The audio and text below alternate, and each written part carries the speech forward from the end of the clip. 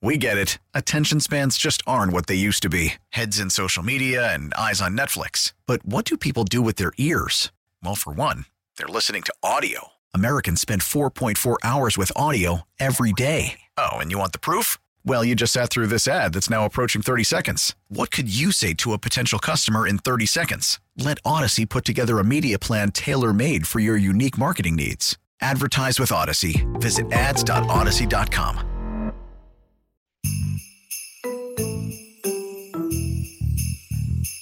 This is my favorite one of the morning.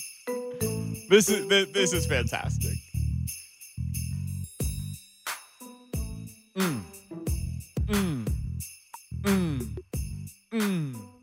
He's Kramer. I'm Brandon Kiley. It is the leadoff on 610 Sports Radio. If you want to get involved in the show, the text line is 69306. We will take you up until 12 o'clock here today, noon, however you want to look at it.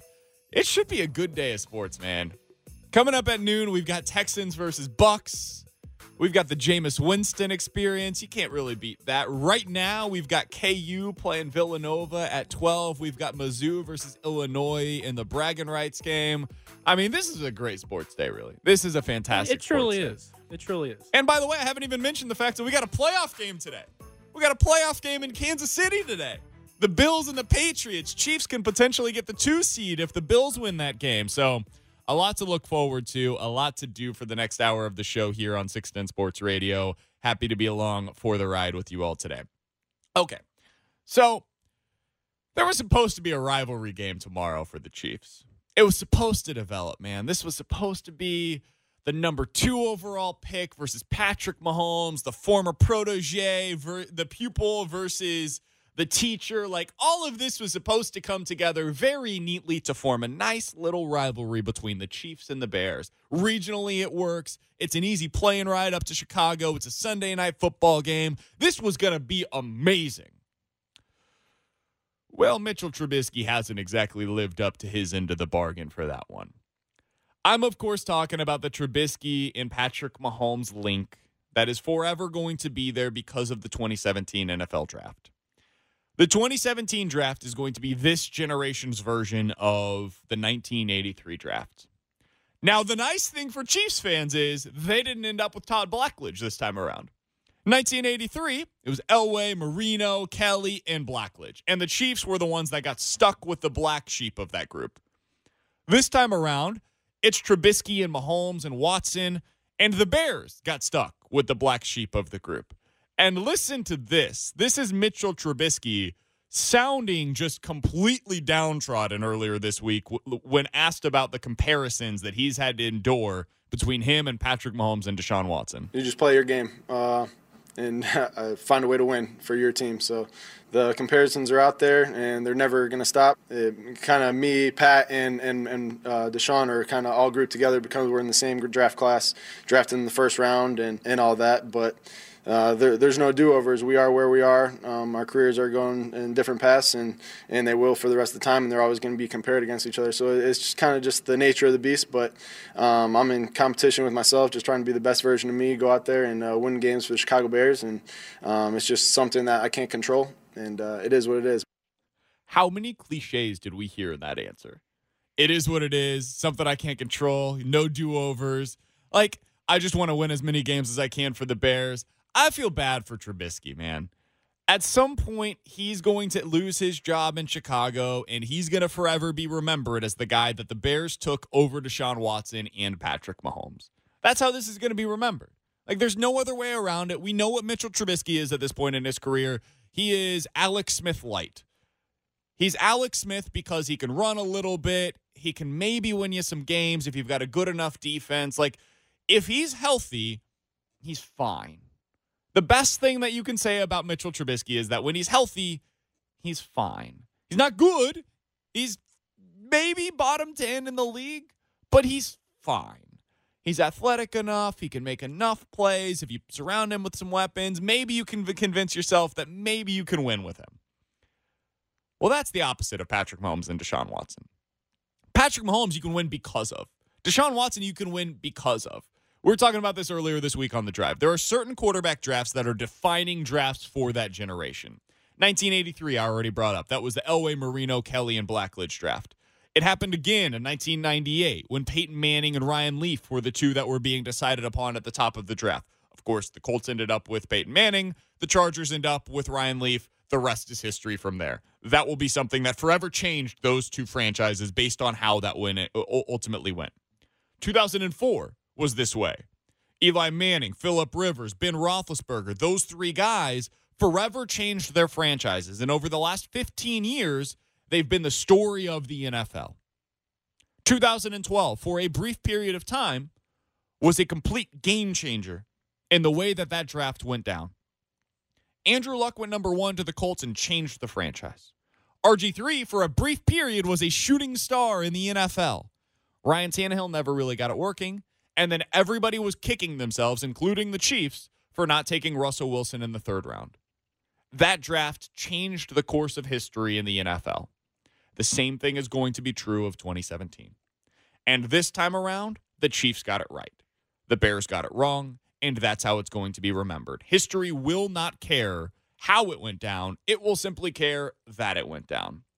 And this brings me to my larger point of, we have officially seen the changing of the guard in the AFC. It has taken place.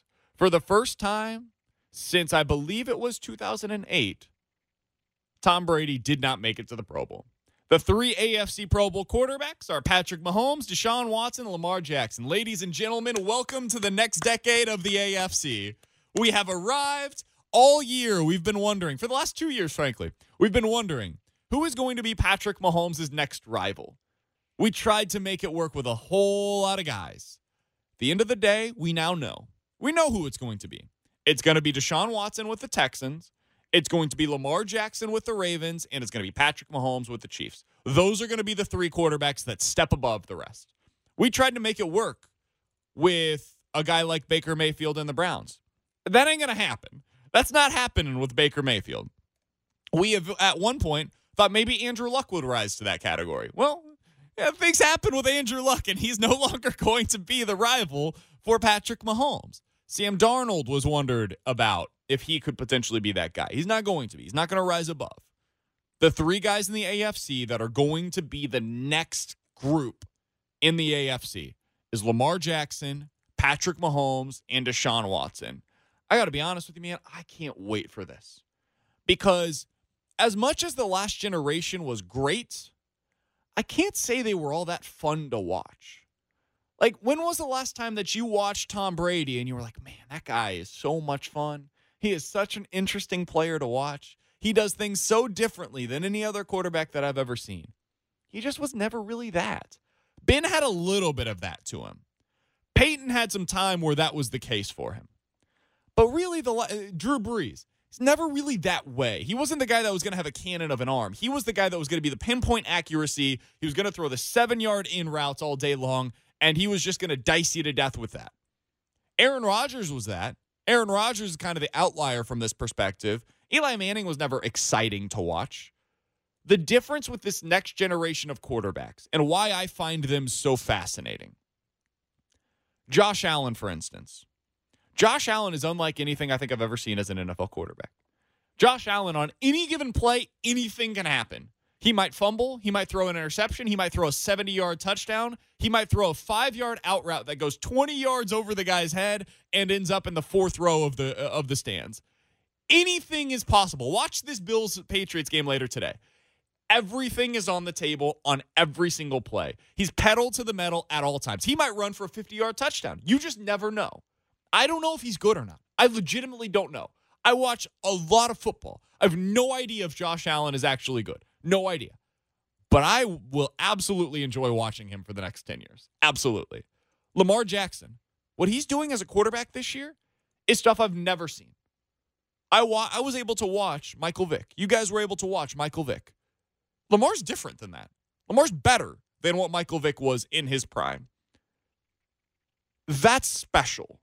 Deshaun Watson, you remember that play that he had earlier this year where he got kicked in the face and threw the touchdown pass? Yeah, it was against the Raiders. That's ridiculous. Yep. That's impossible. That can't happen. There are like 5 quarterbacks in the last 20 years that can make that play. And that might be exaggerating a little bit. I'm not even sure that it's up to 5. That's something that is different that I'm looking forward to watching over the next 10 years. And we all know what Patrick Mahomes is capable of. We know what the highlight reel is. The no look, the left-handed pass, the things that he's able to do, the jump pass, the things that he's able to do that no other quarterback in the league not named Aaron Rodgers can do. That's what I find so spectacular about this next class of quarterbacks. They're different. They're different in the way they play. The fact that I can legitimately sit here today and say, I don't know what you pay Lamar Jackson. I don't know. He's amazing. He's special to watch. He's got the best team in the NFL this year, and there's no question about that. But he's making $2 million this year. What do you pay him on his next contract? I know Patrick Mahomes and Deshaun Watson, they're going to get $35, $40 million a year. And you're through the moon happy to be able to pay them that. If you're the Ravens and you're sitting there after the season and you've got a decision to make, not this year, but next year, do you pay him $35 million? I don't know. I think you do because you're happy to have him as your quarterback and you figure it out later and that's just a decision that you make down the road, but I don't know. And that's kind of fun, right? Like the idea that I can have a quarterback in the NFL that I deem to be great and also I don't know how long this works. It's kind of exciting to watch. It's kind of like the Cam Newton experience. There were always people that questioned and doubted, how long can this actually continue in the NFL? Well, we now know the expiration date, it appears. It appears that around 30 years old, he fell off a cliff. I wonder if that's going to happen with Lamar. I don't know, but I'm very much here to watch it. And over the next 3 to 5 years, we know what the rivals are going to be for Mahomes. We can now hype up Lamar Jackson versus Patrick Mahomes 4. Or 3, I guess, would be later. 3? It'd Four? be 3. 3? Yeah. Will be later this year. Deshaun Watson versus Patrick Mahomes next time around is going to be a hell of a lot of fun to watch. That's going to be on prime time for the next decade. Every single one of those matchups. That's exciting. The NFC hasn't seen this yet. We thought it was potentially going to be Carson Wentz. Then it was Jared Goff. It potentially could have been Dak Prescott. The NFC is still led by Russell Wilson, Aaron Rodgers, and Drew Brees. They haven't seen the changing of the guard yet. It's happening right now in the AFC. And as a Chiefs fan, man, I'm so glad that they didn't make the mistake that the Bears did. Man, I am so glad that this time around, instead of Todd Blackledge, they got Dan Marino. This is the guy that they got, and now they are the face of the NFL. It's a hell of a lot more enjoyable to be on this side of the bar, boys. It is so much more enjoyable.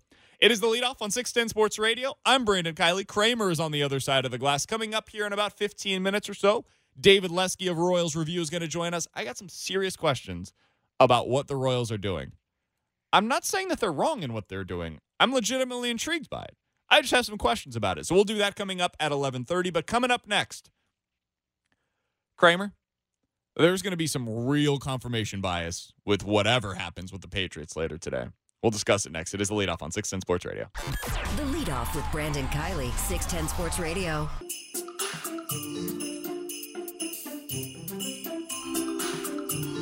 Are we allowed to talk about Sean's commercials? I mean, why not? They're great. The sports machine, man. Yeah. I just love the intro. Oh, yeah, the intro's great. Sometimes I just question, like, all right, so what are we allowed to say on the radio? What are we and what aren't we allowed to? Because it's really incredible. I would recommend listening to the station throughout the day. Eventually, those will play again. And it's going to be an enjoyable experience for you. It is the leadoff on 610 Sports Radio. I'm Brandon Kiley. Kramer's on the other side of the glass. All right, so there's a playoff game today in the NFL. Did you know that, Kramer? Oh, of course I do. So the Patriots are playing the Bills. And this is of interest to me for a million different reasons, partially because I was very early on the Patriots aren't good bandwagon. And man, is that paying dividends at this point of the season. It's really going well for me over here. I think there's going to be some confirmation bias with whatever happens. Later on today, it's a 3:30 kickoff between the Bills and the Patriots. You're going to want to watch this because if the Patriots lose this one, the Chiefs have a very good chance they control their own destiny for the 2 seed in the AFC. The reason that I say there's going to be confirmation bias is this. If the Patriots win this game, they're very likely going to beat Miami next week. They're going to finish the season 13-3, and people will say, see, the Patriots are getting hot late. They're fixing things. They have figured things out. They're going into the playoffs as one of the hotter teams. blah, blah, blah, blah, blah. The Patriots are back. That is one potential confirmation bias. The other side of this is where I'm going to be coming from. If the Patriots lose this game to the Bills today, it will be all I need to see. They will have lost 3 out of 4 with their lone win coming against the Bengals, who are terrible and are going to end up with the number 1 overall pick, and they will be the team that I expected them to be. I will be able to say afterwards, see, they don't have enough offense. They can't score. Everything that I've been saying all year is true about them. It doesn't matter how you feel about the Patriots. Whatever happens at the end of the day, you are going to have some confirmation bias based on what happens in this game. I'm curious, Kramer, from your perspective, what are you expecting from Bills versus Patriots? I'm going to say a defensive performance games, kind of just like their first encounter. Was that back in week 2? Mm-hmm. I feel like that's what's going to happen, but I still have the Bills taking over the Patriots. You got the Bills. You got the Bills. I have the Bills in this. So for those that don't remember, these two teams did play in week 4 of the NFL season. It was one of the bigger games that the Bills have played in a really long time. This was in Buffalo. Now, what people forget about this, because they remember that the Patriots won that game, it wasn't exactly a dominant performance. So what happened was the Bills got down early 13-0 and never recovered. But here's how that happened. On the first possession of the game, Josh Allen threw an interception. That set up a 50-yard touchdown drive for the Patriots. They go up 6-0. Then the Buffalo Bills on their next drive had a blocked punt that was returned for a touchdown by the Patriots. The Bills are now down 13-0. They're never able to truly recover. And later on in that game, I should mention this because it was an important story of the game, Josh Allen got hurt. And this was in like the third quarter that Josh Allen got hurt. And ultimately, Matt Barkley came in. He stunk. He was terrible because Matt Barkley's no good. It's Matt Barkley. And the Bills lose the game 16-10.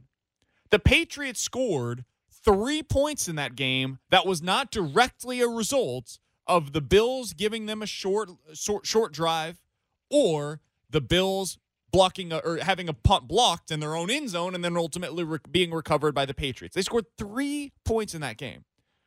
If Josh Allen simply keeps the ball, he plays keep away, he does a typical Alex Smithian game, and the Bills don't have any special teams disasters, the Bills are the better football team. I know that's going to sound strange to a lot of you, but the Bills have a better offense than the Patriots do, and the Bills' defense isn't that much worse than the Patriots' defense. Tre'Davious White is a legitimate shutdown corner. Now, they have some weaknesses, just as the Patriots do defensively. You can run on them a little bit, but the Patriots can't run the football. And the other thing in this game that I find really interesting is that the Patriots have Julian Edelman on the field, but I don't know how effective Julian Edelman is going to be this week. Did you see any of the videos of Julian Edelman attempting to practice earlier this week? It looked painful. He looked like he was a guy that should be out for the year, not a guy that's going to be playing on Sunday. And if this game was meaningless, I don't think he would play. Like, let me put it this way. If the Patriots do find a way to win later today, I don't think you're going to see Julian Edelman play next week. I think he's going to sit. And then he'll sit the following week with the bye week for them. And then he will ultimately play in the divisional round. That's how hurt I think he is. I think he's battling through real injuries right now, the way that Patrick Mahomes earlier this year was battling through some very real injuries. And so I know there's going to be confirmation bias later today. I tend to come out on the side of I think the Bills are going to win this game. And ultimately, I think that the conversation we're going to be having next week is the Patriots dynasty is over.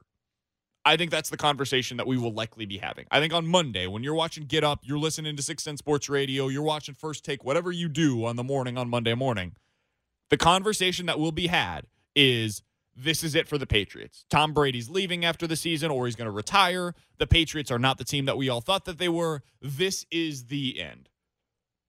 And here in Kansas City, the conversation that we will likely be having is, man, the Chiefs are about to get the 2 seed. Imagine if that's how this season ends.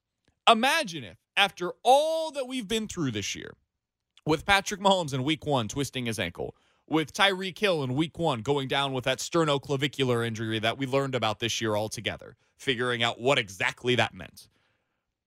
After everything that happened, and Patrick Mahomes' knee injury and his hand injury, and the offensive line going into shambles, and the defense having guys in and out of the lineup and losing a defensive end seemingly every week, if after all of that, the Chiefs are able to get the 2 seed, that should tell you how good this team is. That should tell you how resilient this team has been. That should tell you how much adversity this team has been able to fight through. There is one thing, though, that I would like to see happen over the next 2 weeks. Just one. Just one thing that I ask of this Chiefs offense. Because the defense, I think they're fine. They have proven to me what I needed to see. They're good. Not great, but they're pretty good. The offense has a very clear weakness. And it's something that we've all kind of thrown under the rug. You know how, like, whenever you're cleaning your room, right? Whenever you're a kid, and mom's like, hey, I need you to clean your room before you're able to go out and hang out with the rest of the neighborhood. You're like, all right, I'll go do it. I'll go do it now. And instead of actually cleaning, you just throw stuff under the bed and you throw the rest of it in the closet. You're like, I'll figure this out later, but I need to go out there. Everybody else is out there. They're playing football. They're playing basketball. I need to go out there. That's what we've done with the Chiefs' red zone offense. The Chiefs' red zone offense has been a disaster this year. Sam Mellinger wrote a great column on this earlier this week. A lot of us have said that the red zone offense is a disaster because the running game has been so bad. I tended to lean another direction, but that's where kind of most people were. They miss Kareem Hunt. That's why the offense is bad in the red zone. Well, Sam Mellinger found that the red zone offense is actually not bad because of the running game. In fact, the Chiefs are average in the running game whenever they get into the red zone. You know that where they've been terrible? The passing game. The passing game ranks 28th when they get into the red zone this year. The running game is in the middle of the pack. It's like 16th in the league. The Chiefs right now are 24th in the NFL in red zone touchdown percentage at 51%. That means 50% of the time, basically, when the Chiefs, who have Travis Kelce and Patrick Mahomes and Tyreek Hill and Sammy Watkins and all of these different weapons on the outside, McCole Hardman, 50% of the time that they get inside the 20, they don't punch it in for 6. They were second in the NFL at 71% a year ago. This year, they are 24th at 51%. If there's one thing that the Chiefs need to work on over the next 2 weeks, that's it. When you get into the red zone against these teams, when you get into the red zone tomorrow against the Bears, or next week against the Chargers, punch it in for 6. Because far too often this year, we have seen the Chiefs stall drives out at the 7 or the 8-yard line. They settle for 3, and then that's how you ultimately lose to the Titans. That's how you lose to the Indianapolis Colts. That's how you lose to the Texans. It's turnovers, it's timely penalties, costly penalties, and it's stalling out in the red zone. If there's something that's going to be their Achilles heel in the playoffs, last year we knew it was going to be the running game, and it was. Last year we knew it was going to be somebody going across the middle with the slot corner that the Chiefs don't have, and it was. This year, if there's anything that's going to be their Achilles heel, it's the fact that they settle for too many field goals in the red zone and don't punch it in for 6 often enough. That's the one thing that I would love to see get cleaned up over the next 2 weeks. They've got plenty of time to do it. They've got the teams to do it against with the Bears and the Chargers. They've got the opportunity ahead of them. That's what I need to see. It is the leadoff on 610 Sports Radio. I'm Brandon Kiley. Kramer is on the other side of the glass. The Protein House Eat with a Purpose text line is 69306. Coming up next, I've got some real questions about what the Royals are trying to accomplish this offseason. David Lesky of Royals Review tends to have some answers for me. I'll ask him if he can answer these ones next. It is the leadoff on 610 Sports Radio. The leadoff with Brandon Kiley, 610 Sports Radio. This is a good one, too. We've got 2 in a row. This is a nice little groove that we're in right now. I like this. He's Kramer. I'm Brandon Kiley. It is the leadoff on 610 Sports Radio. If you guys want to get involved in the show, the text line is 69306. We did get this one from the 785. We'll be joined by David Lesky here in just a moment. To me, that's a misleading stat. Patrick Mahomes missed 2.5 games. Tyreek Hill missed 6 games. Sammy Watkins missed a game. The offense hasn't been healthy together enough for this season for me to worry. As long as the offense is healthy in the playoffs, they will score and finish drives with touchdowns. If you were not around for the last segment, I was mentioning how the Chiefs right now are 24th in the NFL in red zone percentage. They were second last year, and it's one of the things that I would like to see them get fixed moving forward. For what it's worth, the Chiefs were 1 for 4 last week against the Broncos in the red zone. That was a healthy offense. They were not good in the red zone. Against the Patriots, they were 3 for 3 on field goals. They settled for 3 field goals in that game. That's not going to work in the playoffs. Against the Titans, you all remember that game, right? We didn't imagine that one. That one actually happened. The Chiefs kicked 5 field goals, settled for 5 field goals in that one. The longest one that they settled for was 43 yards. That means the majority of them were coming from inside of the 20. That's not going to work in the playoffs. All of those were relatively healthy offenses. That is something that, regardless of who has been on the field, has been a problem for the Kansas City Chiefs.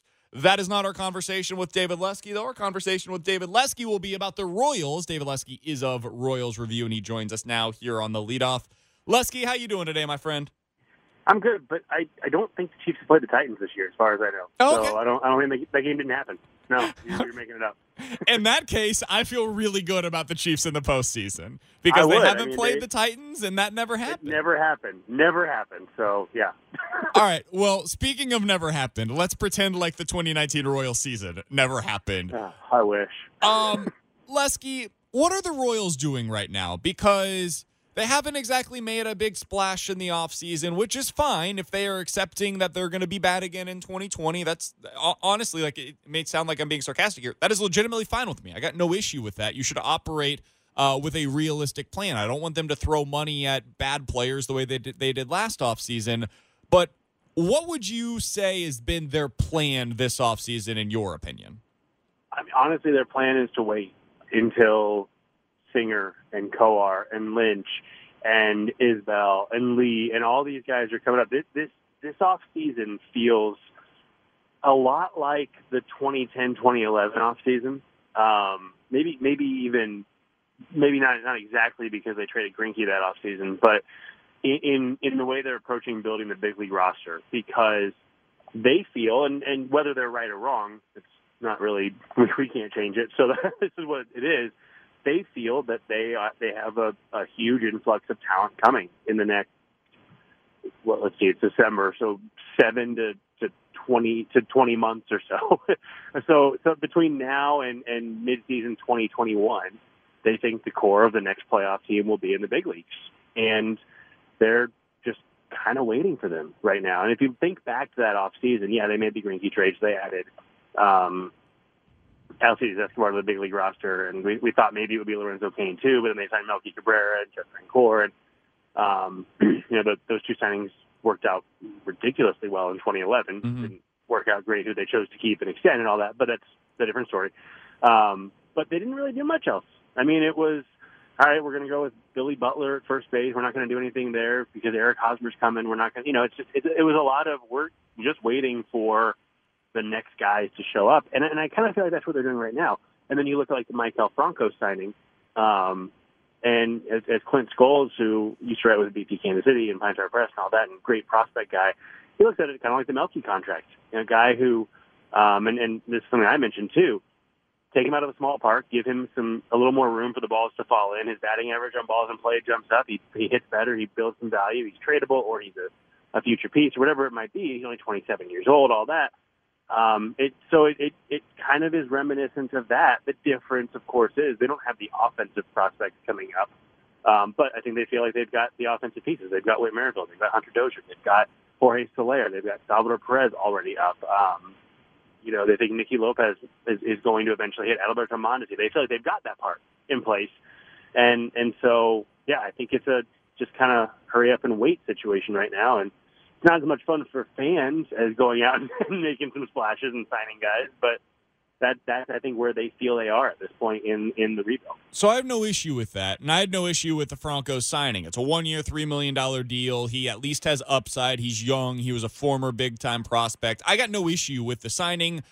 I do have some questions, though, about what it means for the roster next year. So it has now been reported that Whit Merrifield is going to be a center fielder every day. Okay, interesting. I don't know if that's the best use of him, but all right. And it has now been reported that it sounds like Hunter Dozier is going to be playing right field every day. I guess my question to you would be, if this is a team that is not going to be contending next year and probably not going to be contending in 2021, and you're going to move Whit Merrifield to be your everyday center fielder, wouldn't this be the time to trade Whit Merrifield? Like, I'm not necessarily in favor of doing so, but if you are going to build this way, this would appear to be the time that which you would get the most value for him. and he's not probably going to be in his prime whenever you're contending again. I just feel like this would be the time to move him if that is the way that you're building. Am I off here? No, I mean, theoretically, you're absolutely right. There's a couple things to consider, though. Number one, I don't know how many times they've had a defensive alignment in mind in December, and then when they take the field on opening day, it's nothing like that. So I'm not entirely convinced that that's actually where it's going to end up. I know it's a different situation with Ned's not in the dugout anymore. It's Matheny now and all that, so we don't entirely know how he's going to work as a manager. But, I mean, think back to even spring training when the question was asked of Yost, is Merrifield going to play right field because he's played there 3 days in a row in Arizona? No, not at all. Where was he on opening day? Right field. I mean, so I'm not entirely convinced that their plan is actually playing Merrifield in center field every day. But two, on the value side, yeah, theoretically he's got the most value he's ever going to have. It's the best time to trade him because they're not going to need him. He's not going to be as useful when they're good again, all that. But I think there's a chance, and a pretty good chance. I criticize Dayton Moore a fair amount, but I mean, maybe it really is that he's not getting offers for Whit Merrifield that are worth Whit Merrifield. It's certainly possible, and that might change. I think that could easily change once some of the free agent dominoes fall, with like Josh Donaldson and Chris Bryant and Francisco Lindor getting moved and all that. But maybe right now they're just not getting the deals for him, and so you know what, throw him out there. And like I said, the fact is he's in center field today on the roster, but they're not playing a game for 4 months, 3.5 months, whatever it is. So I'm kind of in the let's wait and see if they actually do play him every day in center field. I think that it's not the best use of him. I think if you're going to move him to the outfield, I think left field's the spot. You know, of course, that's Alex Gordon. I was about to say that brings us. We're talking with David Lesky of Royals Review. I want to ask you about that because if Whit Merrifield's going to play center, Hunter Dozier's going to play right, and like you said, we'll see on that. That leaves one spot left in the outfield, and that is kind of the elephant in the room of, is Alex Gordon going to play that next year? Because if he is, that would mean then Bubba Starling to the bench or to AAA, if they can even do so at this point. Brett Phillips potentially starting the year in AAA once again, or just ending that project altogether. What do you think this means for the future of that spot, given the circumstances that they have? I don't know, because look, as much as they want Alex Gordon back, and I think they want him back for his clubhouse leadership with a new manager as much as anything. But I hate to say it, there's just not room for him on the current roster, because you do want to see if maybe Bubba Starling can figure out how to become Jake Marisnick, which is incredibly sad that that's like his highest upside at this point, but that's where we are. So let's be realistic about that. And maybe see if he and Brett Phillips can be a left-right platoon in center field, because the defense in there is solid. I personally think Brett Phillips is even better than Lorenzo Cain was in his prime defensively. The problem is he can't hit enough to make it worthwhile. So that's an issue. But yeah, I mean, Alex Gordon on this team, as much as I love him, as much as as a fan of Alex Gordon, would love to see him back in 2020, it just doesn't fit. But, that said, if he wants to come back, he's going to come back. Dayton Moore wants him back, and I get it from some perspective. So I don't know what the answer is. And then you think about, too, and it's not a huge deal because he's got 3 options, or he'll have 3 option years remaining. Nick Heath just got out of the 40-man roster, and he's torn it up in winter ball. I mean, if he's the starting center fielder next season, I wouldn't complain one bit. He may not hit, but it's worth a shot, right? But with the 26 man on the roster, is his spot there? I don't know. And the nice thing is these things have a really good way of working themselves out. Right. It could end up being that Mondesi's not ready to go on opening day, and so Lopez slides over to shortstop and Merrifield plays second, and all of a sudden we forgot about it. And by the time Mondesi's back on May 1st or whatever it is, something's happened and there's a spot. And it usually ends up that it's okay. I think it's a good thing that there's competition. I mean, maybe they're not the best players for the competition, but it's better than handing Billy Hamilton the opening day center field job. Absolutely. It's a much different scenario there. So I don't know how it's going to shake out, but I have a hunch it just kind of work itself out as spring training progresses, at least. Final question that I had for you, David. The AL Central, it seems like right now the Indians are just having an absolute fire sale. Lindor's apparently available. Like, this team's going to be really bad in the next couple of years. They're going to go on their down cycle.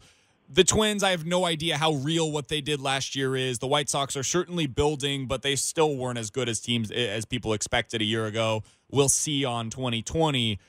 Are the Royals about to enter a period where if they can build this the way that they want to, they have a realistic shot to potentially be back atop the AL Central by 2021? Yeah, 2021 might be a little early. It depends. Look, if the guys come up this year, if Singer and Coar come up and dominate and Lynch comes up and they take their lumps in 2020, ready to be, top middle, at least middle of the rotation big league pitchers in 2021. Sure, it's possible. With the Indians, I mean, if you're going to trade Lindor, and it sounds like they're going to trade him and maybe Clevenger, just deal with Ramirez, trade Brad Hand. Mm-hmm. You can trade those four and probably build half of the 2023 roster, honestly.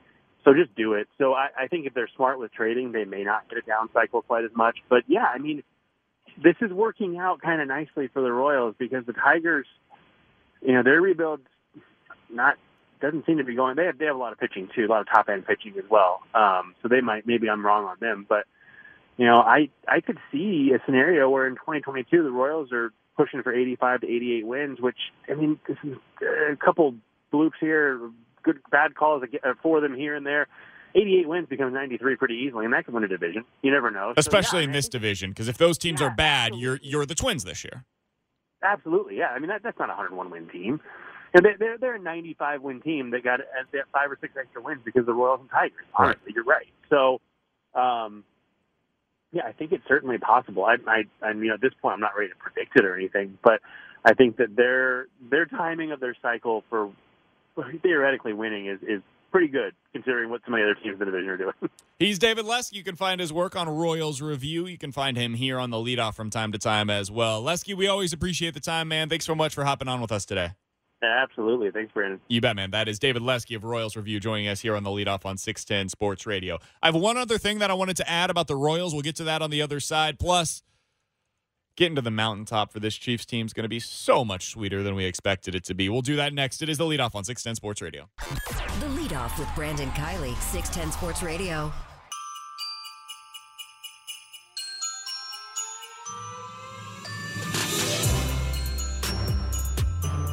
Welcome back. It is the Leadoff on 610 Sports Radio. I'm Brandon Kiley. Kramer on the other side of the glass. We will be here with you guys until 12 o'clock. Coming up at noon, it is Out of Bounds with Dusty Likens and Nick Price. We are live and local for you each and every Saturday right here on 610 Sports Radio. So a few things that I want to get to before we tie a bow on this thing.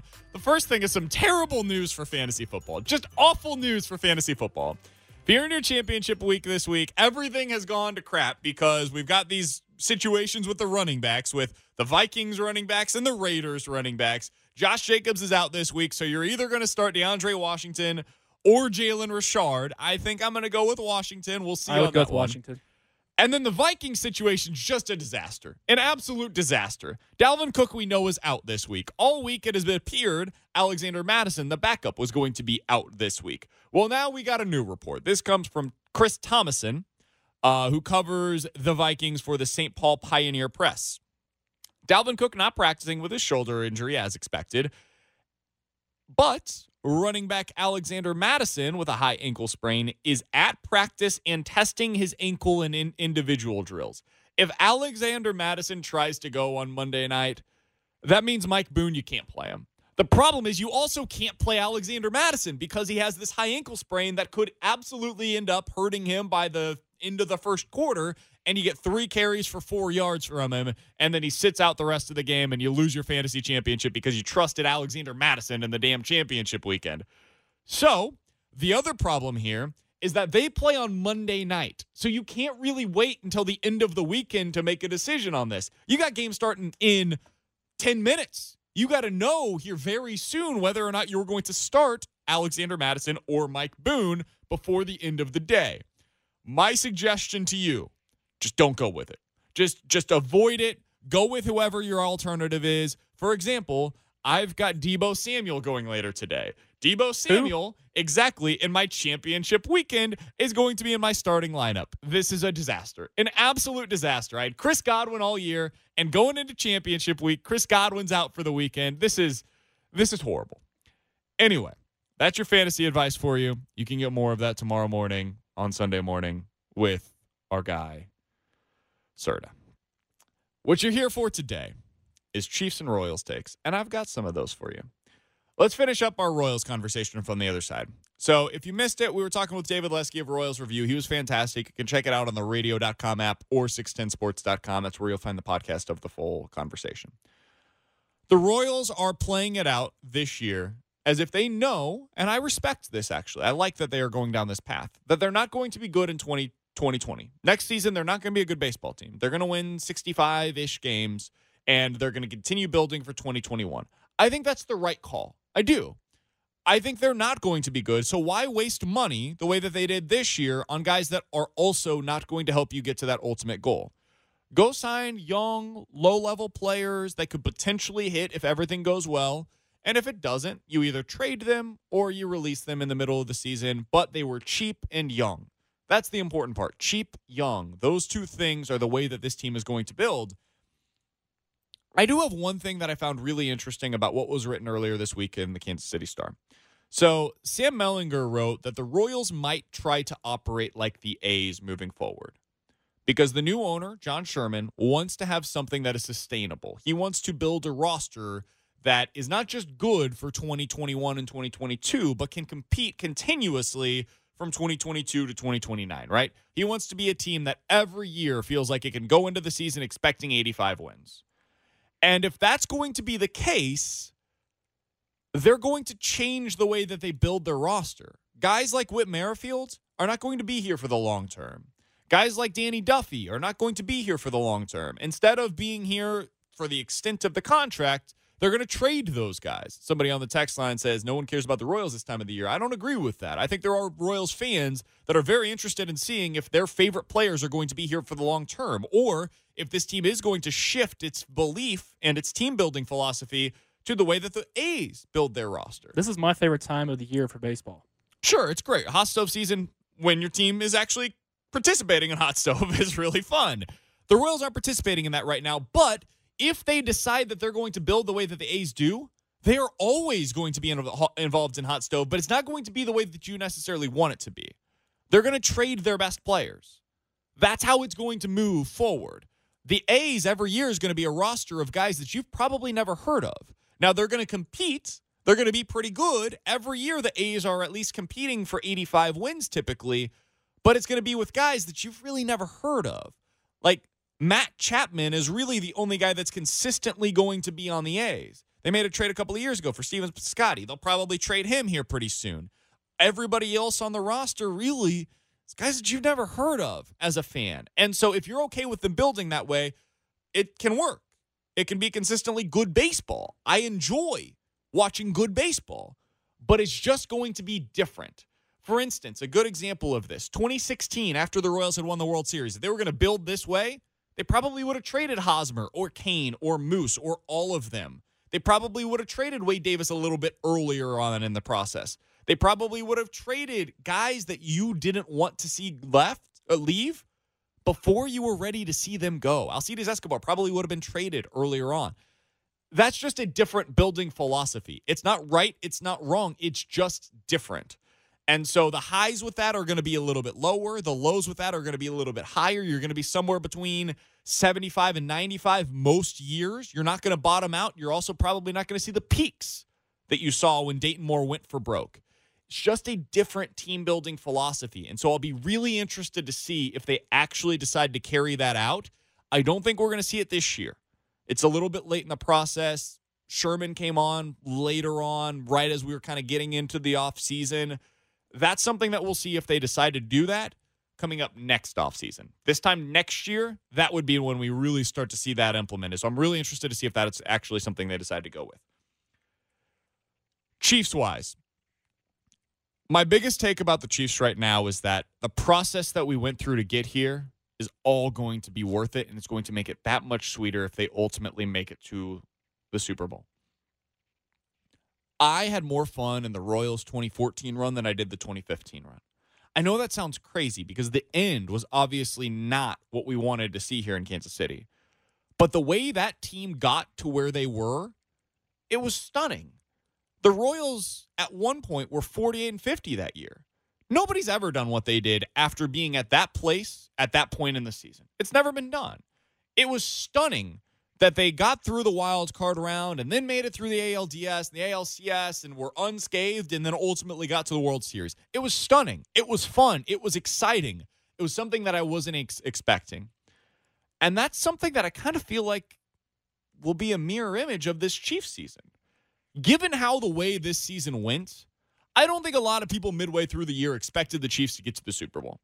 I think that was not something that was on people's mind. When Patrick Mahomes went down with his knee injury, I think a lot of people at that point thought this isn't going to end the way that we all expected. But because of that adversity, because of what this team has went through, I actually think they're even better suited to make a run for the Super Bowl this year than they were last year. Last year was just all highs, all season long. It was highs, highs, highs. This year they've been through the lows. They've had the adversity. They've had to fight through things. This team's battle-tested in a way that they weren't last year. It's more fun to watch, man. And it's going to be sweeter if they're able to get to the mountaintop. Been a lot of fun to be with you guys today. Football is going to be awesome later on this afternoon. There's a legitimate playoff game here in Kansas City coming up at 3:30. Bills and Patriots. I got the Bills in that one. I know it's not the popular opinion, but I think the Bills are going to win that game. And I think the Chiefs are going to be able to control their own destiny for the 2 seed moving forward. For Kramer, for David Lesky, for Kent Swanson, I'm Brandon Kiley. This has been The Leadoff on 610 Sports Radio. Coming up next is Out of Bounds with Dusty Likens and Nick Price. We'll see you next week.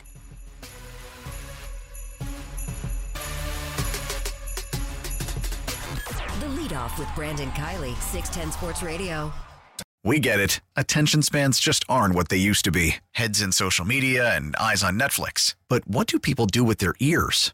Well, for one, they're listening to audio. Americans spend 4.4 hours with audio every day. Oh, and you want the proof? Well, you just sat through this ad that's now approaching 30 seconds. What could you say to a potential customer in 30 seconds? Let Odyssey put together a media plan tailor-made for your unique marketing needs. Advertise with Odyssey. Visit ads.odyssey.com.